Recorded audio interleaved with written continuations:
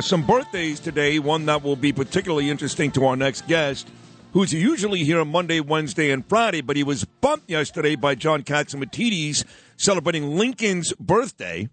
And I had to get my fill of Curtis, and he was out with me last night. I'll tell you all about it. So he's in here this morning. But here's a birthday you may be interested in, Curtis. The guy that's responsible for those 6 bullet wounds in your stomach, according to Frank Morano, and he would know this, he was at the wedding. John A. Gotti, John Gotti Jr., celebrating a birthday. Do you want to wish John a happy birthday? F you. Okay. Yeah. I thought you guys made out at some animal thing or something with Mark Levin years ago. No, make it out. Don't try to make nice shit. I know you run with these gavons, these jadruls, these knuckle draggers. Yeah. You know, because it's method acting. What I saw last night, I'm telling you, Andrew, if I were John and Margot Catsimatidis, I don't know. I don't know how long you're going to be for this world of radio. I'm telling you. Well, there's a reason why he sits in the corner with the wall behind him right there. It's obvious, right? He doesn't want anybody sneaking up behind him. I feel a little nervous as an Italian with my back over here to the door. But let me clear up one thing first. Yeah. Before you do, can I read your text from last night? Of course. Because Curtis Sliwa, if you don't know, very rarely will compliment anybody. Very rarely. It's very rare. For anything at any time. So I got this text last night. He was at the screening with us. 10:04 p.m. I was at the after party, and it reads, Gemini Lounge. That was the real deal. You and Bo were spot on. Danny A. captured Roy DeMeo. The young lady who bartended with you, that was Lucy Hale. Dracula was exactly the way their honeypots were. So a very, very complimentary text from Curtis Sliwa. Well, because I grew up with these guys. That's Canarsie. That's my backyard. And the interesting thing is both sides hated me, both the Lucchese's and the Gambinos, because they'd be like trading cards. They would trade members back and forth. They all grew up with me, especially the key members of the Gemini Lounge, the Gemini Twins, Joey Testa, Anthony Centaur. So I knew them like the back of my hand. And when I saw the role played by Lucy Hale side by side with you as the bartender, Gina, yeah, that was what a honeypot looked like. Not too overly done, not too gorgeous, just really cute. Not huge mammary glands. Right. You know, but look like a neighborhood girl, right? You know, with chew gum. Somebody named like Angela, you know, but they would use these women to lure in guys into a place. They had always heard the rumors. You walk in there, you may not come out alive. And yet these guys would go for it 9 times out of 10. And it wasn't the fact that they were coming for Roy DeMeo or Joey Testa or Anthony Centaur. They had one thing on their mind. They were coming because of the honeypots. Yeah. They showed one scene last night when my friend George, and he ends up getting caught up in the bathtub. He entered the bar with her. She lured him there like you're talking about. Boom, one quick gunshot to the head. Throw the plastic bag over the head so the blood doesn't get all over the place. Then stab the guy in the heart. That stops the bleeding, too. Very graphic, but yet very detailed on how you can kill somebody and minimize the amount of blood flow. Oh, yeah. And Roy DeMeo, part of the many things he did, he ripped off pension funds. He went to Madison High School. Did he really? Oh, yeah. He didn't quite go with Chuck Schumer or Bernie Sanders. Bernie the Altakaka Sanders. Or my first cousin, Norman Coleman. Or Cousin Brucey. Cousin Brucey, too. All 4 went to Madison High School. That was a great high school. Guy was smart. By the way, your favorite ever, Marty Glickman. That's right, Marty Glickman. How can we forget Marty Glickman? But the guy was smart. Guy raided pension funds, stole cars. He was a butcher by trade. And, in fact, if you joined the Gemini Lounge crew, he would give you your own personal cutlery. You know, like you say, oh, wow, you know, these are the kind of gifts, you know, that you would see at night, you know, on the Home Shopping Network when Joan Rivers would say, oh, you want to have this cutlery. Like the Ginzu knives. Exactly. Exactly.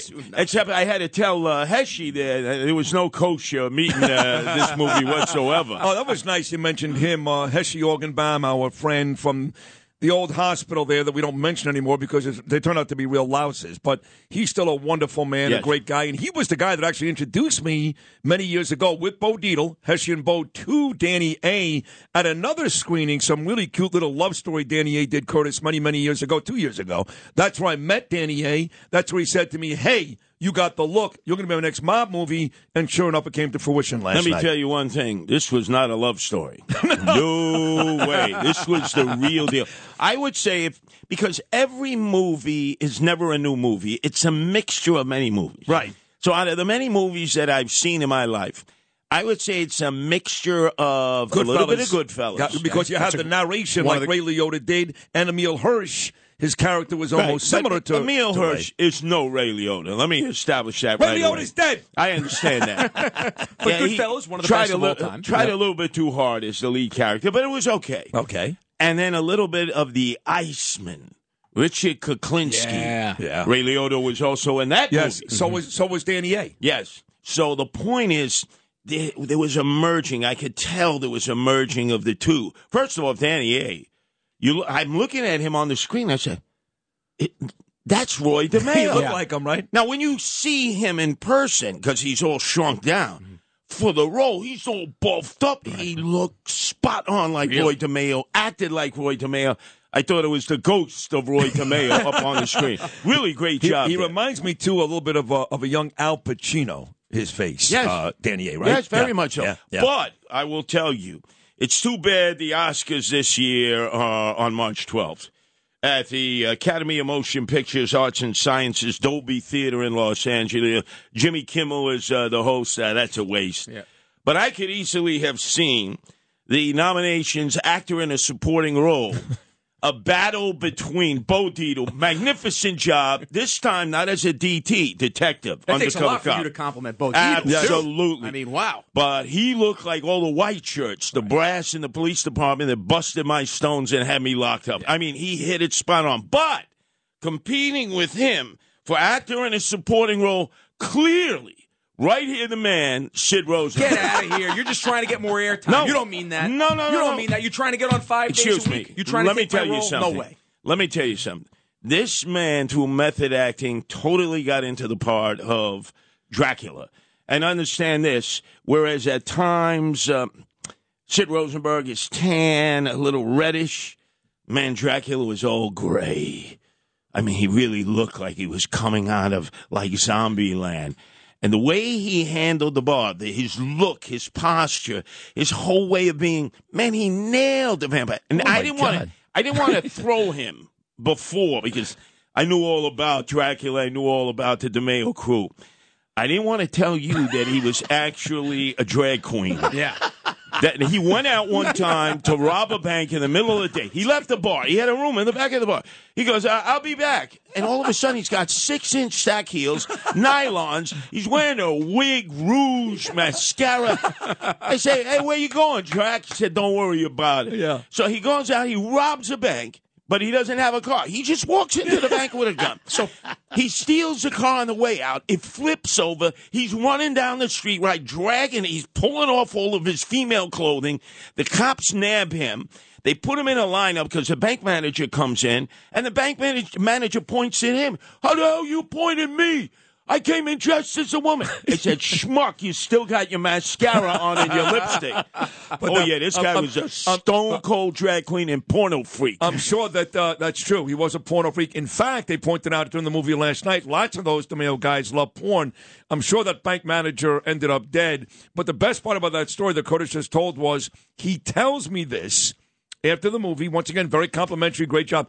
And he says it to me right in front of my beautiful wife, Danielle, and my son, Gabriel. And what did Danielle say to you after you hear that? Danielle said, and I quote, often art imitates life. Hold on. Was that a drag queen thing? Is that what that was about? To be totally perfect, you need to interrogate your wife, Danielle. Yeah. A lawyer who knows how to take the fifth, right, and hide behind it. So she walks over to me. They're getting their son home. She goes, I was in Patty Tester's house. I said, whoa. I've been hearing a lot about Lang Insurance. They sell luxury home insurance to high net worth individuals in all 50 states. Call Kevin Lang at Lang Insurance. Call 866-964-4434. He's an expert in reviewing your current coverage to save money, leaving you with your current insurance company or moving you to a less expensive one. Clients rave about his skills. You call, they quote, you save. That's 866-964-4434 or just visit langins.com. This is is true. Patty Testa's house. This is true, yes. I'm saying to myself, what the hell are you doing at Patty Curtis Testa's is like, house? Patty Testa, Joey Testa, they were great-looking guys. That's not why Danielle was there, Curtis. They were chasing skirts. Right. First of all, these guys looked like they could have been runway models. They could have been Hollywood stars. Really good-looking guys.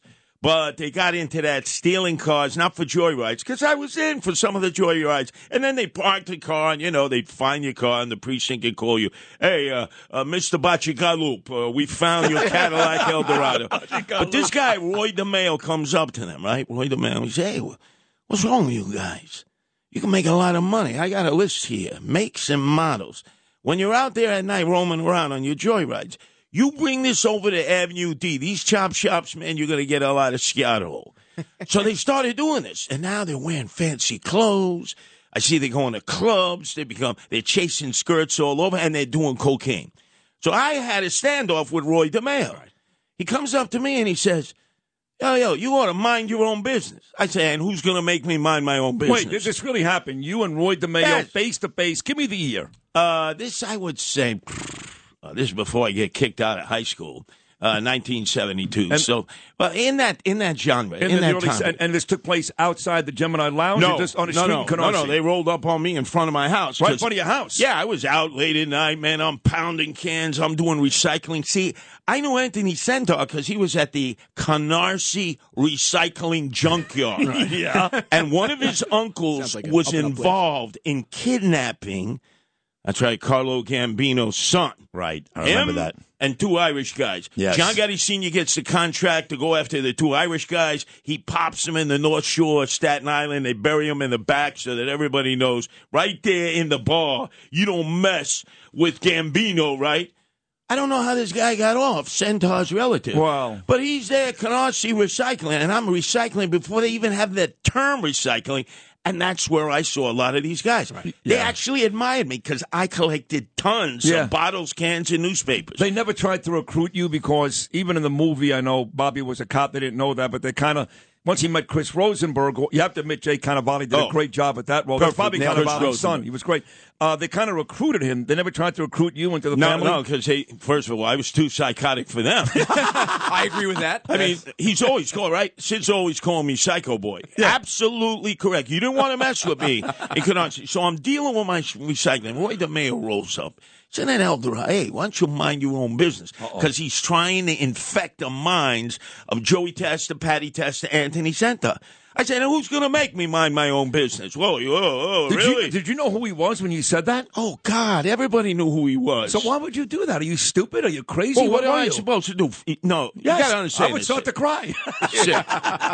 Sid, you were a little booker boy, a little Jewish booker boy, ready to go to Baruch to become their accountant with the number 2 pencil, to have 2 sets of books. They always love the Jewish guys to keep the books, right? Not to Ten Bar, not to be Dracula, but to be the accountant. You were destined to be their accountant, right? True. But if you took any guff, that was it. It was over for you. You were dead, yeah. You would be known as the wuss. Yeah. So they knew, first of all, they knew I was a mutt. They said, hey, he's part Italian, but what is he, Polish? What is that, Polish? He said, you morons, you gavones, it's Polish. So what's that? I mean, we're talking real special ed guys here. Now, I liked the character that they had, Greg Finley, for Joey Testa. Wasn't he great? I mean, he nailed it. He nailed it, right? I did not like the character they had for Anthony Centaur. You didn't like that? Who I knew the best. He was the most psycho. And he's the one... Jeremy Luke. Jeremy Luke. He's actually getting out of jail this year in real life. Yes, he is. Anthony. So if he doesn't like reading him? If he doesn't like the movie, I told Danny.